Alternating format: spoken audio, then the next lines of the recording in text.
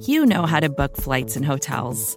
All you're missing is a tool to help you plan that unbelievable travel experience. That's why you need Viator. Book guided tours, excursions, and more in one place. There are over 300,000 travel experiences to choose from, so you can find something for everyone. And Viator offers free cancellation and 24/7 customer support for worry-free travel. Download the Viator app now and use code Viator10 for 10% off your first booking in the app. Find travel experiences for you. Do more with Viator.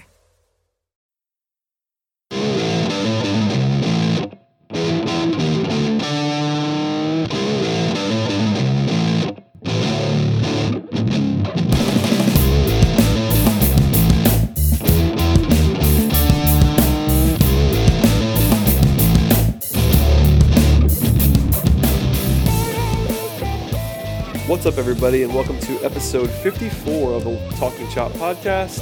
I am your host, Brad Rowland. Today, Carlos Collazo is not with us. That was actually something probably that was my fault, to be honest. There was a scheduling issue. I was traveling, Carlos was working, and basically we flipped a coin. It ended up being me getting the long straw in this instance to be able to host the podcast, and joining me for the first time in a little while, although a regular guest of the podcast. His name is Scott Coleman. What's up, Scott? Hey Brad, how you doing? Thanks for having me on. I'm good, man. It's been a long day. I'm not going to lie. I drove back from Raleigh, North Carolina just now, so here we are. I think I'm caught up on everything that's transpired, but I'm probably going to lean on you to carry me a little bit today, and I know you're willing and able, so I appreciate you doing it, man. I absolutely love the month of March between spring training kicking up and then March Madness, which is the best sporting event in the world as far as I'm concerned. Love this time of year and ready for some baseball and ready for some March Madness. Yeah, you and I are big-time college basketball fans. I'm not sure there's a lot of those people that actually cross over into Braves country, but I know you and I are, so I am definitely fired up in the same way you are for college hoops, even if my team is not actually a threat to do anything, much like your team, because your team's actually good. So anyway. Before we get down that rabbit hole, we can talk some baseball here. The Braves got throttled today in a spring training game. I don't really care about that. I don't think you do either. But it's worth talking about. Mike Fulton pitched today. It looked decent by all accounts. 3 innings, 1 earned run, 1 walk, and 1 strikeout. Any big sweeping takes on what we've actually seen on the field recently for the Braves? Obviously, we'll talk about this a little bit, but worth noting that the Braves did get housed as we record this. Nothing too much out of the ordinary. I think with Fulte, it's kind of what's been expected of him really throughout his first year and a half or so in the league. Good stuff looked good. He said publicly a couple times that he has strength back that he didn't have last spring as he recovered from that pretty ridiculous medical condition he had where he could have died, if I remember right. So I think for his sake, I'm sure he's glad just to be out there and to be 100%. Faced a pretty loaded Red Sox lineup today and got away pretty unscathed. But yeah, for Fulte, I've said this a couple times here on the cast. I think he's going to have a nice season, and he seems healthy. And if he's throwing well, and if he's able to take that next step, I think as long as he can kind of make it through the spring without any injuries popping back up, I think he's in for a nice season. We're actually going to talk about this later on the podcast, but I just realized it's probably a good time to do it now. There's this notion out there that Fulte's in some sort of competition for the 5th spot in the rotation, which you and I kind of laughed about offline, but now we can laugh about it online. Is there any scenario in which Fulte is healthy and not in the rotation? Because I think even with the presence of Matt Wisler, who's been in the rotation 2 years in a row, and I guess Aaron Blair, some people are always thinking that Fulte has to quote unquote earn his spot. I don't really think that's true, but I'm wondering if you agree with me. I think you do. Absolutely. I think it's kind of the talk radio season for Copy right now. He has to go on and talk about something with all these different folks, and publicly the franchise can say that Fulte's in a roster battle with Whistler, Blair. I think he's mentioned John Danks and that crew. I don't quite think it's a battle. It would require him to, outside of injury, just get absolutely lit up this spring. And even then, I can't imagine he's not with the 25-man to open the season. Yeah, which is not even. I mean, so far he's been, in 2 appearances, a 1.80 ERA. He basically has allowed 1 run in 5 innings. Even with that, though, as you said, I think it would have taken like a 12 ERA and some real serious mechanical stuff for Folty to not be in the rotation. I just think his upside is too high, and he was too good last year to not just go ahead and be given a spot. I understand you don't want to say you're going to give him a spot, so I understand that, but I mean, for me, I'd be taking a guy like Dickey out of the rotation before I'd be taking Folty out of the rotation. If for some reason you wanted, if Whistler was so good, you wanted to give him a start. And by the way, Matt Whistler has a 13.5 ERA right now in spring training as we talk about this, and Aaron Blair is at 9.0. So those guys are not going to be really a threat. If for some reason John Danks looked like the John Danks of old and you wanted to give him a roster spot, I would rather see a guy like Dickey in the bullpen than I would see Folty out of the rotation. That's just my opinion. I think it's just kind of lip service from a GM who's trying to push his young guys. And I think for Folty, maybe it's just because he's been around the prospect circle for so long. He had a lot of hype coming up, and of course he was closely looked at in the trade. But Folty is only 25. He turned 25 back in October.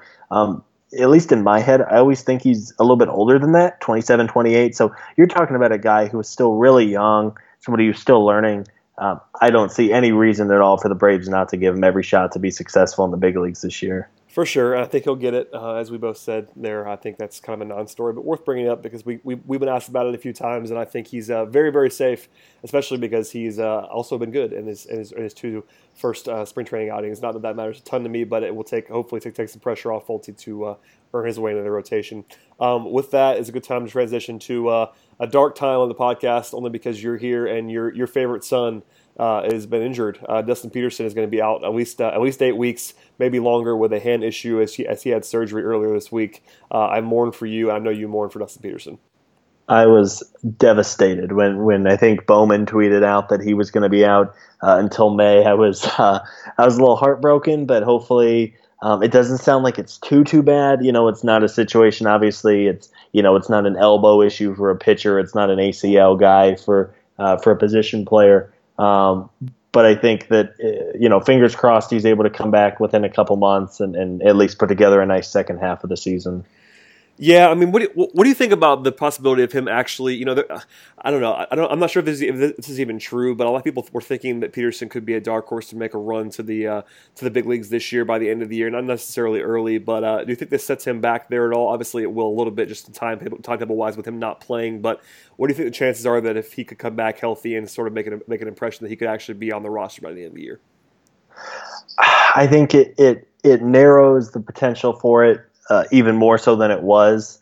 The issue with the Hamet bone is it kind of zaps power from hitters, and he was never a guy who had 80 grade power by any means. He had a little bit of pop, so yeah, I think he had an outside shot at maybe getting a roster call up, or if Kemper Markakis went down and he was going well down in Gwinnett, he'd have a shot. Now I think it only pushes back his timetable a little bit. But again, he's a young guy. He's somebody who was really not even on the prospect radar this time last year before having his big year in Mississippi. So maybe it's kind of a blessing in disguise, or at least the big Dustin Peterson fan here will say it's a blessing in disguise and hope that he's able to take a full season in Gwinnett and then come back in 2018 in a bigger role. Yeah, I feel like every time I mention Dustin Peterson on the podcast, I mention him as your guy. He's my guy. Sort of in the way that I do with Mike Soroka and Eric, just because that's his guy. I don't really have a guy that's like that guy for me, so I felt super bad for you when this happened. So hopefully Dustin Peterson gets back soon, because he's a guy I've actually been intrigued of, only probably because you talked about him so much, but also because the numbers and his tools are intriguing to me. So we'll see what happens there, but sort of a negative thing there. Hopefully Peterson's healthy sooner rather than later. Before we get on to we will be doing the bullpen preview today, as we teased last week, doing the bench preview on last week's podcast. If you missed that, please go back and listen to that. But before we get to that, a couple of other spring training storylines to hit on here. The notion that what's going to happen with third base. Obviously, we're going to do a full-on lineup preview later in the spring, but there's been some questions. Rio Ruiz has been very good early on in spring, and he had a very nice home run off a right-handed pitcher earlier this week, and that sort of brought about the notion that he could be a member of a platoon with Adonis Garcia at third base. What are your thoughts on that, and if that would be something that you'd be interested in? Obviously, there's a bunch of layers there. We talked about it in the past, but now that we're getting sort of down to crunch time here with what the bench is going to look like, what do you think about Ruiz and a potential platoon with Garcia? I think it makes all the sense in the world, and I hope the Braves do too. Nothing against Adonis Garcia, but he is who he is at this point in his career. He's in his 30s. I think actually he surpassed the low expectations that were of him in 2016. Agreed, for sure. I was worried that it was going to be a total disaster and we were going to have to cover our eyes every time the ball was hit to third. So I think Adonis deserves some credit for that. But you look at Rio, and while he's an interesting prospect in the sense that he was a top 100 guy when he came over to Atlanta. Now, he wasn't an elite prospect by any means, but he floated around some back-end top 100 lists.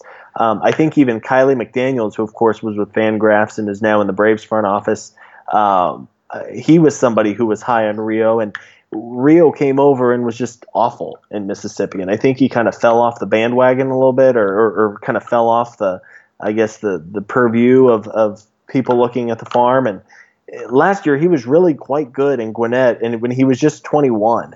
If you look at Rio's numbers, he's a left-handed hitter and was horrible against lefty hitters, but crushed righties. And if you think about it, well, he's a left-handed hitter. Adonis is a right-handed hitter. Well, what do you know? It seems like, if not a straight platoon, then at least the opportunity for a platoon. And the Braves are in a situation where they need to get the very most out of every position on their lineup. And I think it makes all the sense in the world. What do you think? Yeah, I mean, we talked about it last week a little bit. For me, I think it's entirely possible, or maybe even probable, that the best way to handle third base this year, purely on the field, is to platoon them.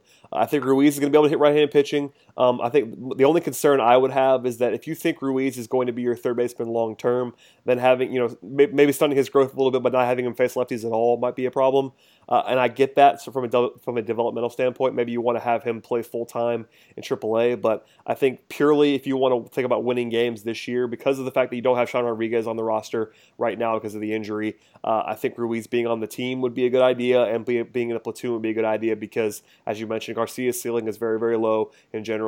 I think we've probably seen the best of him already, and Ruiz, there's at least a decent chance that if you're playing him, 3 or 4 days a week against right-handed pitching, he could be pretty decent right away, and that would be encouraging because I'm not sure Garcia is going to be able to do even what he did last year again, much less anything better than that. So I don't know. It's sort of a complicated thing because Ruiz is still really young, and I understand you want him to get better against left-handed pitching at some point, but it's sort of a risk-reward sentiment there because I'm not sure he's ever going to be a standout, full-time starter at third base as is. But if the Braves feel like he's going to be better than that, maybe they'll hold him off for a little while. I'm not sure. You mentioned the everyday thing, and I think that's a very valid question. Do the Braves want to potentially stunt his growth of playing every day for playing, 3 or 4 days a week in Atlanta? I think it's a very valid question. I'd be fascinated to hear kind of what Brian Snitker and the front office think about it. To give you an idea of what a potential platoon could look like between the two, in Adonis's 2 seasons in the big leagues, his line against left-handed pitching is 310, 357, 472, which bounces out to a 122 WRC plus. So again, an 829 OPS against lefties. Now you look at Rio, who last season in AAA. Now I'm certainly not comparing AAA pitching to big league pitching by any means, but if you compare Rio's line in AAA against right-handed pitching, he hit 294, 375, 458, which was an 833 OPS. So it certainly makes sense on paper. I don't know if the Braves are going to go for it for real, at least to open up the season. But it's something I would like to see them do. And if they don't feel that Rio needs another couple months in the minor leagues of everyday playing, something that I think could be pretty successful for the Braves if they handled it correctly. Yep, and I would not be upset about that at all. I don't think Ruiz is necessarily going to be a star or anything like that, so it wouldn't bother me too much, but I would definitely understand it if the Braves want to hold him down a little bit longer in AAA and have him get full-time at-bats, including facing a bunch of lefties. But we'll see what the bench, they're going to go probably with a short bench, as we're going to talk about in a second here, we're going with a deep bullpen, so we'll see what they do with that roster spot, but I would be okay with Rio Ruiz for sure, and he's definitely better than some of the other options that they have on the bench right now. Before we get into the bullpen, one more thing. thing to talk about. A couple of very young guys who are not going to be on the team this year, but who are impressing in camp so far. Max Fried and Ronald Acuna. Fried, in a pretty small sample, has been really good in 3 scoreless innings, and Acuna has been lighting the world on fire to the point where I'm getting questions on Twitter, and so is Talking Chop account about Acuna making the team. That's kind of insane because he's 19 years old. But I guess thoughts on those two guys, and obviously it's pretty good that they're playing well. But maybe dampen down some expectations here, especially with Acuna. Anytime you're 19 years old and drawing comparisons to Andrew Jones, who should be a Hall of Famer, anytime you're 19 years old and getting comparisons to a Hall of Fame center fielder, it's obviously going to create a buzz, and I think that's what we're seeing with Acuna, a guy who you just watch him swing the bat a couple times, and you can see that the potential is there. As you touched on, there's no chance that he sees Atlanta this year. He's probably a guy who, if everything works out, at least 2 years away. But the excitement factor with him is obvious. The ball just bounces off. I mean, you see him. I think he put an opposite field double the other day, and you watch the video, and the ball just flew off his bat. He's athletic. He's fun. And really for the Braves, it just kind of goes to the farm system, and it's really what they've been working to build. And I think when you talk about ceilings, Acuna and Fried have 2 of the highest. Now they also have the potential to bust out. Of course, with Fried, you have to kind of cross your fingers and cover your eyes that he doesn't, his elbow, which he had surgery on 2 years ago, doesn't start barking. But when you look at those 2 guys, they're certainly 2 of the more exciting guys in camp, and strong starts are always fun. Granted, these are 2 guys who will probably be shipped down to the minor league camp within a week or so enjoy them while you can. But it's always fun to see your young kids play well in the spring and get some at-bats, and hopefully it's within a couple of years they're guys the Braves can count on and kind of look back on when they are done with the rebuild and say these are 2 of the guys who kind of got us out of the dark days. Yeah, I was trying to think of a scenario where Acuna would come up to the big leagues even at any point this year, and I think it might take him just being like the best player of all time in the minors. Yeah. It's not happening. Like I can't imagine a scenario. I got a question this week that basically said, if Acuna makes the team, can the Braves trade Markakis? And it's like, well, they can trade Markakis, but it won't be because Acuna makes the team.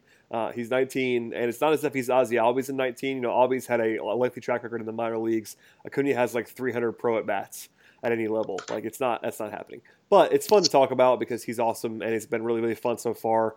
I'm not trying to make fun of anybody that's hoping for him to be up sooner rather than later. It's just not going to happen this year. And hopefully he's so good this year that we're talking about him having a long shot to make the team in 2018. That would still be crazy aggressive. But if he's that good again, then maybe we'll talk about that in a more credible scenario. But it's not happening this year.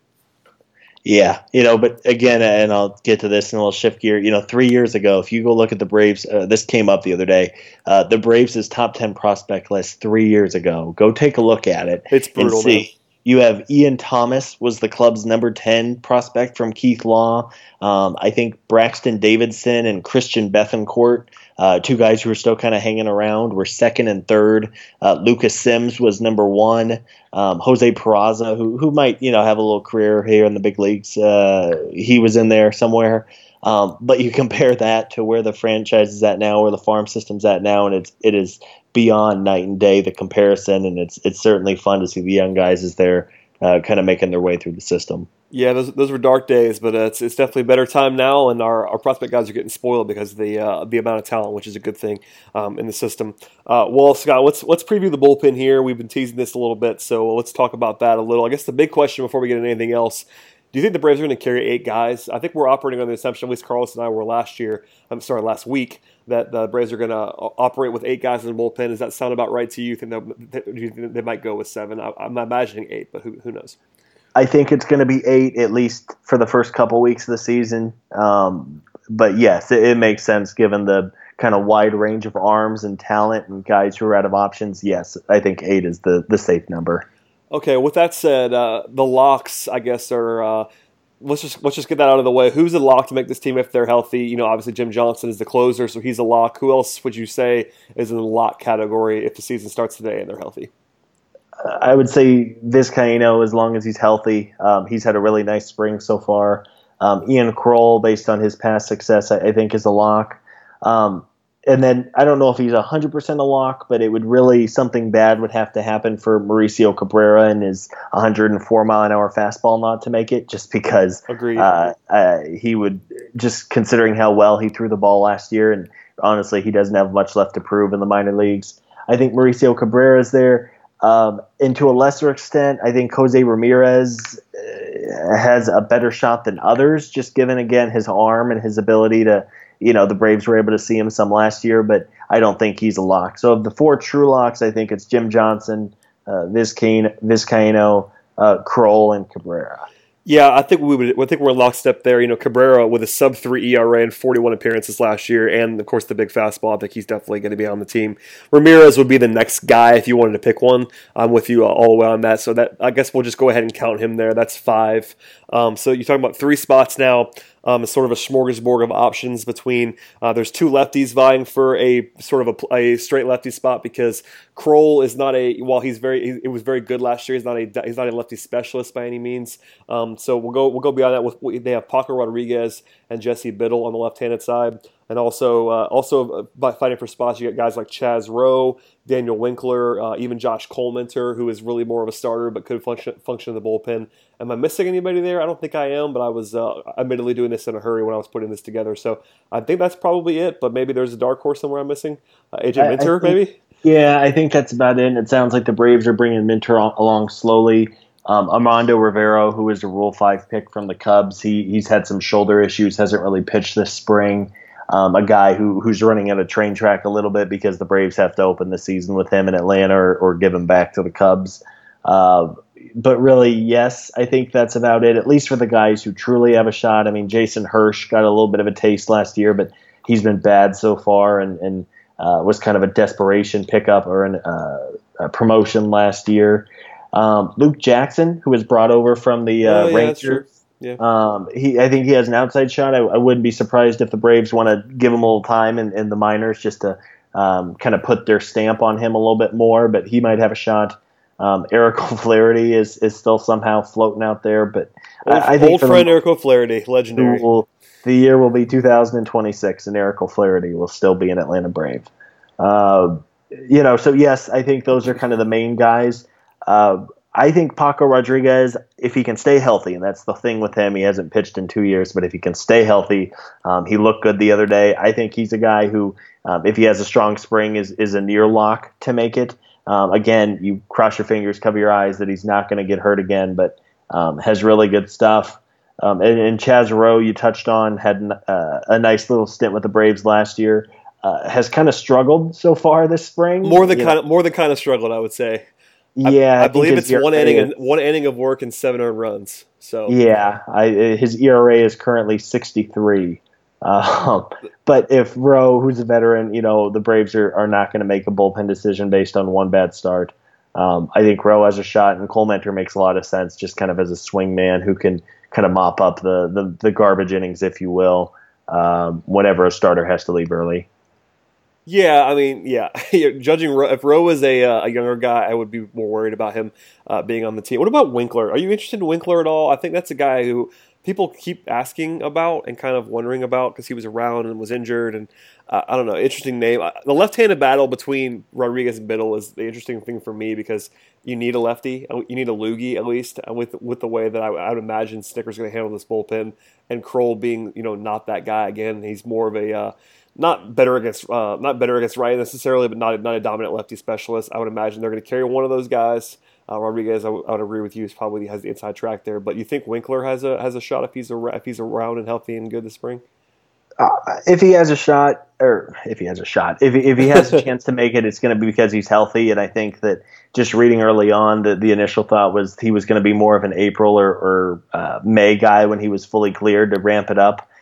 So he'll certainly have a shot if he doesn't break camp with the Braves in Atlanta. I think he's a guy who we'll see at some point. But yes, he certainly impressed in his limited duty last year with the Braves, and if he's able to get healthy and throw, I mean he throws really hard. If he's able to keep throwing hard and just kind of stay off the mend, I think he's another guy who has a shot. I'm with you on Biddle. He's another intriguing guy, though I do think Paco has a little bit of a leg up on him. Agreed. But the good news is we're listing off maybe 11 or 12 guys here altogether. Even if O'Flaherty is not the number one option, he's a guy who can at least go out there and not, walk the ballpark, isn't going to give up 8 runs every time he goes out there. I think the good news is for the Braves that they're not in a situation where they have 6 guys and that's about it. There's 10 or 11 legitimate options here who can fill in if somebody goes down, and inevitably somebody will go down. Yeah, I would like for them, honestly, coming out of the gate to carry, the 5 guys we talked about, plus one of the lefties, Rodriguez probably with a leg up there. That would take you to 6. I'd like to see them carry Cole Mentor. I think Cole Mentor is just a generally pretty good pitcher who could also be your long man. Absolutely. And I don't really see a whole lot of upside in having him in AAA as sort of the emergency starter because you have those guys in Whistler and Blair already. So I would go ahead and use Cole Mentor in a role that's more becoming of his skills and have him be the long man. And then that kind of leaves one spot. I mean, if you're looking at that 7 essentially, and you're talking about one spot between between Rowe and Winkler, I guess you could theoretically carry another lefty if you wanted to. I don't know. It's not a bad situation. I think, the bullpen's not, the best in the history of the world or anything like that, but they have, I think, 5 guys who are legitimately good, looking at least right now with the way they're looking at it. Plus, I think Cole Mentor would be an above average long man, honestly, from what we've seen of him recently. So this is a pretty good group, I'd imagine. I mean, there's some uncertainty, but that's not necessarily a bad thing. And basically everybody has uncertainty this time of year in the bullpen. Yes, absolutely. I don't think there's a team in baseball right now that's walking out to camp every morning and go, boy, this bullpen is, this 8-man bullpen is set in stone. But yes, I think there's some intriguing arms. I think there's a good mix of arms.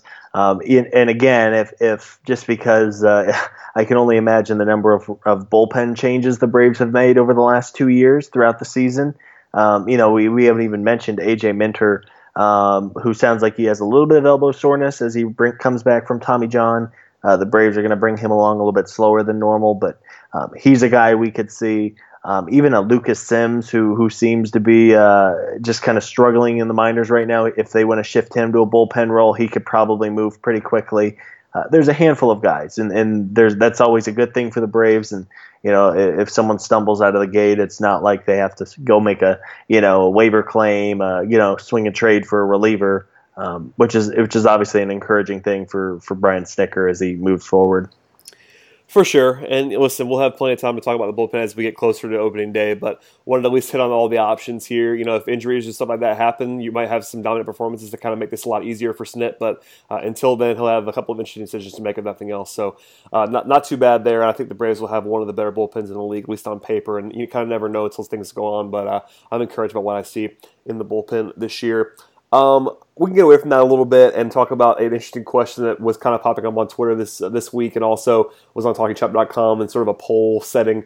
It was sort of a debate raging as to what the worst move of the Copy era has been in terms of a trade. A couple of high-profile ones, of course, but I'm interested to see what you think about this. Which Copy trade would you kind of go back and deny in retrospect? I have an opinion, but I want to see if our thoughts line up on this one.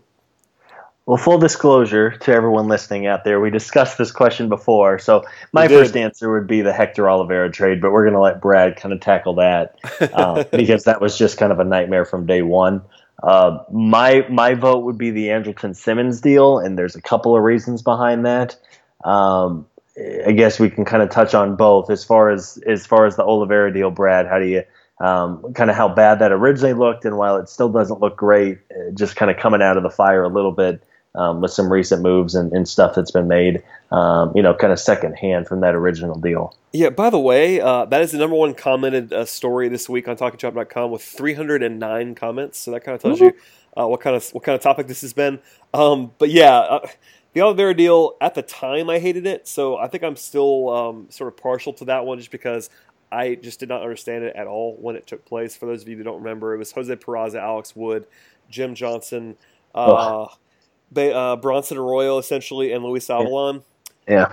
To the Dodgers for Oliveira. Paco Rodriguez, who we just talked about, which is interesting. So that's a piece of this deal that could end up helping Zach Bird and the 40th pick in the draft, which ended up being Joey Wentz. So that actually helps things a little bit. But I don't know. The Oliveira thing never made sense to me, to be honest. I never was a fan of the contract. I was never a fan of the player that much. And obviously, that was even before we knew about the off-the-field issue that ended up costing him his Braves career.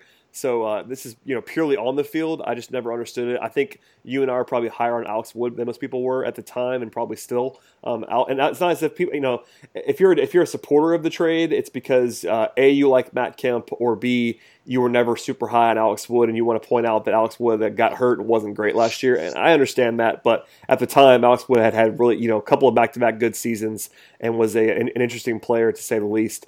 Plus Peraza, who was at the time your best prospect, top three at least.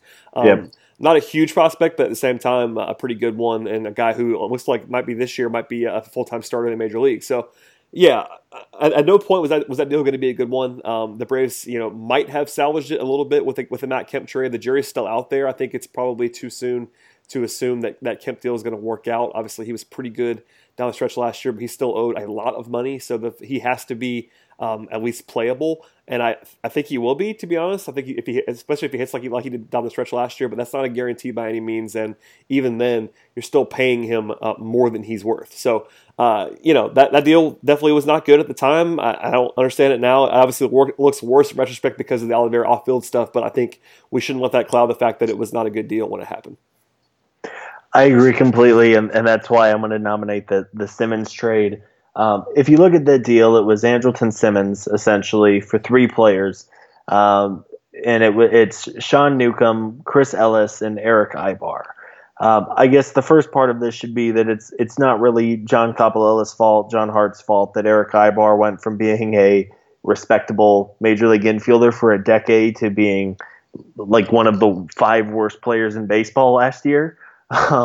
So on that sense, I don't blame them for getting Ibar in there. They had no way of knowing he was going to fall off a cliff in his first season outside of Anaheim. You look at Newcomb, and you always, with all these deals, you can always put the asterisk and say, but we're still early, but we still need to see where we're at in 3 years. I think of all the deals, of all the pitchers who were brought over, I think Newcomb so far has been the least impressive of the big names the Braves have traded for, acquired, drafted. It's just, if you read a scouting report on him, if you watch video of him, it's just the consistent struggle to throw good strikes. And I know he made some improvements in the second half of last year, and I really do. I'm not trying to hate on Sean Newcomb. I want him to be the next. He always gets the John Lester comparison for whatever reason. I hope he becomes the next John Lester and more. But you look at that, you look at Newcomb, a guy who I think certainly has a much higher chance of not being a thing than being a thing. And then Chris Ellis was a guy who was traded as 1/3 the package of Jaime Garcia, and 1 season of Jaime Garcia is not, they didn't bring in a superstar by any means. So considering that Simmons is still pretty cost effective, even if you don't love defense or think defense is overly important or think that WAR overvalues defense, I think that Simmons should have and could have honestly fetched more. And again, maybe Sean Newcomb figures it out. Maybe he's a great starting pitcher in the league for 10 years. But if I had to kind of have a trade over, it wouldn't be that I wouldn't trade Simmons. It's just I would have looked for a different package. I thought it was an okay return at the time, and obviously, 2 or so years after, or really, I guess it's only a year after. I hope Newcomb's able to figure it out, or that one will probably be one that Coppolella would want back. Yeah, I mean, I saw some people in the comments of the post originally Talking Chop that said, they were talking about Dansby Swanson as a part of that, and I don't, it's completely separate for me. The deal is the deal. It's not like, oh, but what, they wouldn't have Swanson. It was like, actually, well, A, you don't know that, and B, something tells me he still would have pulled the trigger to get Dansby with Andrelton in town. And you still could have gotten more for Simmons. That was the big thing for us. I think it's fair to say that a lot of us, especially sabermetrically inclined people, were potentially overvaluing Simmons just a little bit. But the glove is so important to shortstop that the packages may not have been there for Copy, but no one loved it at the time. And it wasn't about just trading Simmons. It was about not getting enough for him. Newcomb was the piece. I think we all knew at the time that if Newcomb didn't pan out, that was going to be a bad deal. Because even, with all due respect to Eric Ibar, like, it almost didn't matter how bad he was last year, if that makes sense, because he was only signed for a year. They traded for him as a pure stopgap for a team that was not going to be a playoff team anyway. So, like, Ibar being bad made this trade look worse, but at the end, like, even if Ibar was good, it really wouldn't have mattered. That was not a long-term asset. It was a guy who obviously they thought was going to be better than he actually was. But this was basically Newcomb. Newcomb was the big piece in the deal, and that, you know, a lot of people made this mistake at the time. I know you didn't, and I didn't. But people were talking about that being an Ibar for Simmons trade with a little bit of help, and it was actually a Simmons for Newcomb trade with a little bit of help. And hopefully Newcomb pans out. But as you said, you know, he's a very volatile prospect, so we'll see what happens there. But I don't want to make it as easy as if Newcomb pans out, it's a good trade. If he doesn't, it's a bad trade, because that's just something you can't do with prospects. But I thought the value wasn't there at the time. Yeah, I'm with you. And again, we'll kind of see. This is, you know, the nice thing about trades is you get the retrospect on them. You know, I'm sure the Braves had a little bit of higher hopes than what Newcomb did last year, but you know, if he starts in AAA and he kind of builds off of what was in the second half, there's no reason to think he couldn't be a big league starter down the road. But again, when you're just banking on a left-handed pitching prospect, you know, kind of as the center point of the deal, that takes on a ton of risk. And right now, I think that most would agree that if they could have one trade back other than the Oliveira deal, at least I would argue that it would be the Simmons deal. And listen, by the way, most teams over the same time period have a much worse trade on their ledger than the Simmons trade. So absolutely, Covey's done a great job and won a lot of trades. But I just thought this was interesting to discuss because it was running around the internet here. So Braves Country enjoyed that discussion, and there it is. There are our thoughts on it. Before we get out of here, Scott, let's hit some mailbag questions. One quick one from Robbie Tinsley. Who is one rookie that will make his debut this season that we aren't expecting? We kind of talked about this a little bit in the past, but I'm wondering what your thoughts are, because there really isn't that obvious guy, especially now that Peterson is off the board. We've touched on a couple. Ozzie Albies is the obvious one. We mentioned AJ Minter during the bullpen discussion. I think he's somebody who could see Atlanta by the summertime. You know, as much as I just kind of hated on Newcomb, if he has a strong first half, he has a shot, I think, at getting a second half call up, a September call up. If we're going with somebody off the radar or someone who's not being expected, Johan Camargo has had a really nice spring for the Braves. He hit a home run the other night. A guy who has always really just kind of flown under the radar, and I don't think anyone's expecting him to be a star, but just kind of a quality utility piece one day. Camargo, with a strong start to the season, could probably see Atlanta by sometime during the summer. So I'll say him, especially with the Braves' bench being nothing to write home about. He's a guy who could have his number called at some point this year. Yeah, it's a good call. I mean, I think we probably didn't do enough on him last week on the bench preview, but Camargo has been better since then. I'm still not sure he can hit. You know, looking at his track record, I can't imagine he's going to be able to hit. But because the Braves need somebody to back up at shortstop, that might be a thing. Yeah, there really isn't that. I mean, outside of the extremely obvious names like Albies, there really isn't the next guy who I think is definitely a strong bet. You know, but Camargo could be an interesting target, and that's kind of, we could probably leave it there because it's not that interesting because of the fact that there's the kind of obvious names and the not so obvious names. Real quick, what do you think about Braxton Davidson? This question came from Michael Leonard. What do you think about Braxton Davidson? Does he have the potential to be a major league player, and what are the pros and cons of his game? Just a little bit of background on Davidson before I get to Scott's response here. He's a former number 32 overall pick. We mentioned him in passing earlier on in the podcast as a guy who used to be on Braves prospect list and no longer is, but he's still 20 years old, which seems crazy considering how long he's been around, but he's still only 20, walks a ton, strikes out a ton, not a ton of power, so just sort of a weird prospect. So, but I'm wondering if you think there's at least a chance that he comes out of this sort of malaise and sort of, I think he's almost a non-prospect now, and it's kind of crazy considering how young he is. Yeah, it's amazing that question came up because, you know, Braxton has just totally fallen off the prospect radar. I guess considering he's still 20 years old, there's always a chance that he's kind of a late bloomer. I think he was a young 17-year-old when the Braves took him. I guess there's a chance that he figures it out. You mentioned that he strikes out more than a third of his at-bats. That's never a good sign in the lower level, at any level, let alone the lower levels of the league. I guess there's a shot that his plate discipline and he has some raw power that hasn't been tapped into could come around one day, but I can't imagine him really ever turning it all together. And really, I think it's an important thing to note.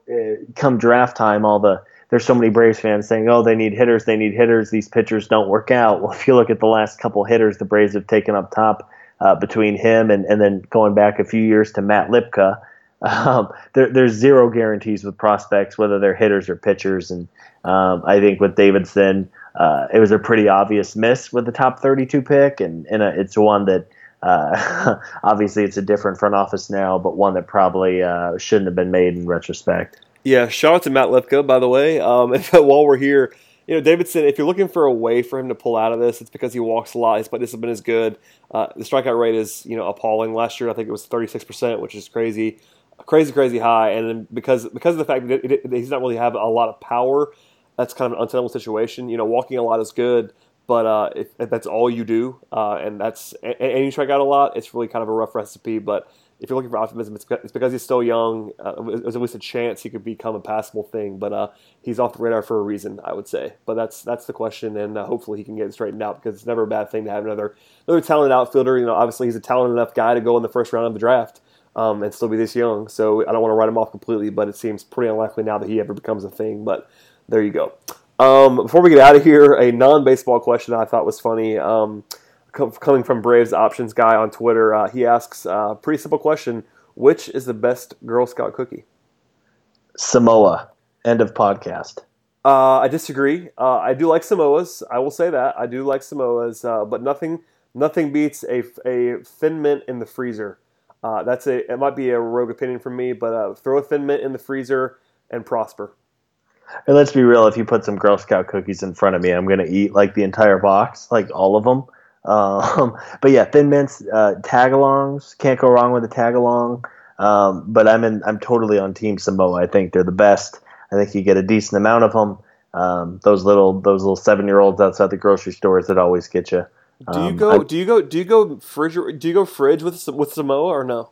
Oh no! I just go straight out of the box. Yeah, I'm with you on that. They don't even make it to the kitchen. Like you buy them and you just walk into the living room and eat them on the couch. I'm with you on that. I'm trying to watch my figure a little bit, so I don't want to have them in the house, because I will do the same thing. I will eat them on command. If they're in front of me, it's not going to last long. But yeah, Thin Mints in the freezer, followed by, and my runner-up would be Samoas, but you can't go wrong with either one. I thought it was an interesting question, and the debate was raging earlier this week on Twitter, so I wanted to make sure we weighed in here. Scott, thanks for doing this, man. Please plug anything you want for Talkie Chop this week. Obviously, we're in spring training mode, and there's lots going on, but I don't know if you have anything specific coming up, or tell people where they can find you on Twitter if they don't already know.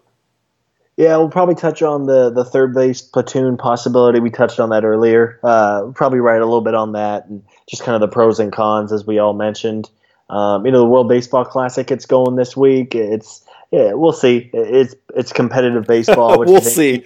Yes. Yeah. It's people.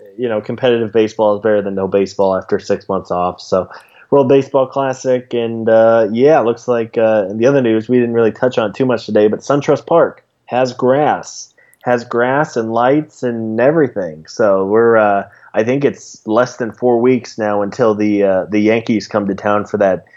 Exclusive exhibition, like only season ticket holders get in, I think. Yeah, I believe that's A-list members only, of which I am one, by the way. There you go. There you go. I'll hopefully be there for that day. I haven't really seen much on that yet, because I think they're still trying to get stuff set up. This is a very, very close time, I will say. The Braves might be sweating a little bit with the way that things are going, but to have a field in there is nice. They will be playing a baseball game there in about 5 weeks from now or so. Yeah, and I think in hindsight, I was kind of bummed. I was bummed when the schedule came out that the Braves were opening up a 3 straight road series. But if you follow along on their web camera, they could probably use the extra 10 days just to even just for quality control, because they're going to go from they have their one kind of soft walkthrough, and then you're going to have in the range of about 130,000 people there on opening weekend, and you probably want to have everything up to speed to handle that rush. Oh yeah, that absolutely was a calculated choice for the Braves. They requested the late opener for a reason. It's because of the fact that they weren't going to be ready at the beginning. I think we've now seen that. They've tried their best to speed this thing up, and we won't go too deep into all the reasons why it might be a disaster, because it might be, but we'll see how that happens. I'm rooting for them to be functional, because I want the baseball to be the story and not the stadium to be the story necessarily early on. But we'll see what happens. Hopefully, SunTrust Park will be ready to go. I will definitely report back if I can make it to the A-list opener and kind of tell people what to expect from that if they're not able to make it to that. But baseball, it's happening. There's a field and everything, and if you look at the webcam, it looks like a baseball stadium for the first time, which is nice. Yeah, excited. It's as an out-of-towner, it's something that I've kind of followed along for the 2 or 3 years that they've been building. So it's nice to see it. We're kind of in the final stretch here for it to be all completed. Absolutely. Well, Scott, I appreciate you doing this, man. As always, Carlos will be back next week, I'd imagine, unless I kick him off the podcast. We'll see what happens. No, I'm just kidding. He'll be back, and we'll do another podcast next week. For everybody else, please subscribe on Twitter. Subscribe on iTunes. Follow us on Twitter at Talking Chop. Follow me on Twitter at BTRoll. Follow Scott at ScottCole55. And we'll be back next week. Thanks for listening.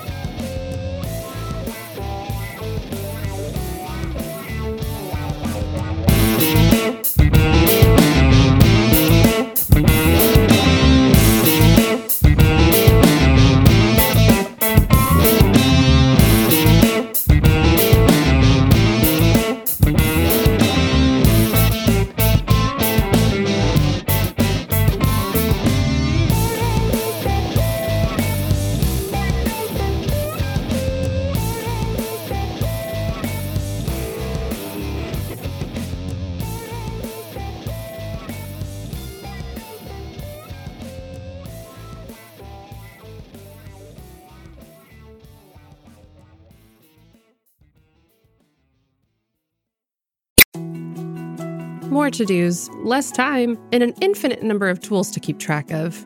Sometimes doing business has never felt harder, but you don't need a miracle to hit your goals. You can just use HubSpot, because their all-in-one customer platform can make growing your business infinitely easier. Imagine this: high-quality leads, fast closing deals, wildly happy customers, and more benchmark-breaking quarters. It's not a miracle, it's HubSpot. Visit HubSpot.com to get started today.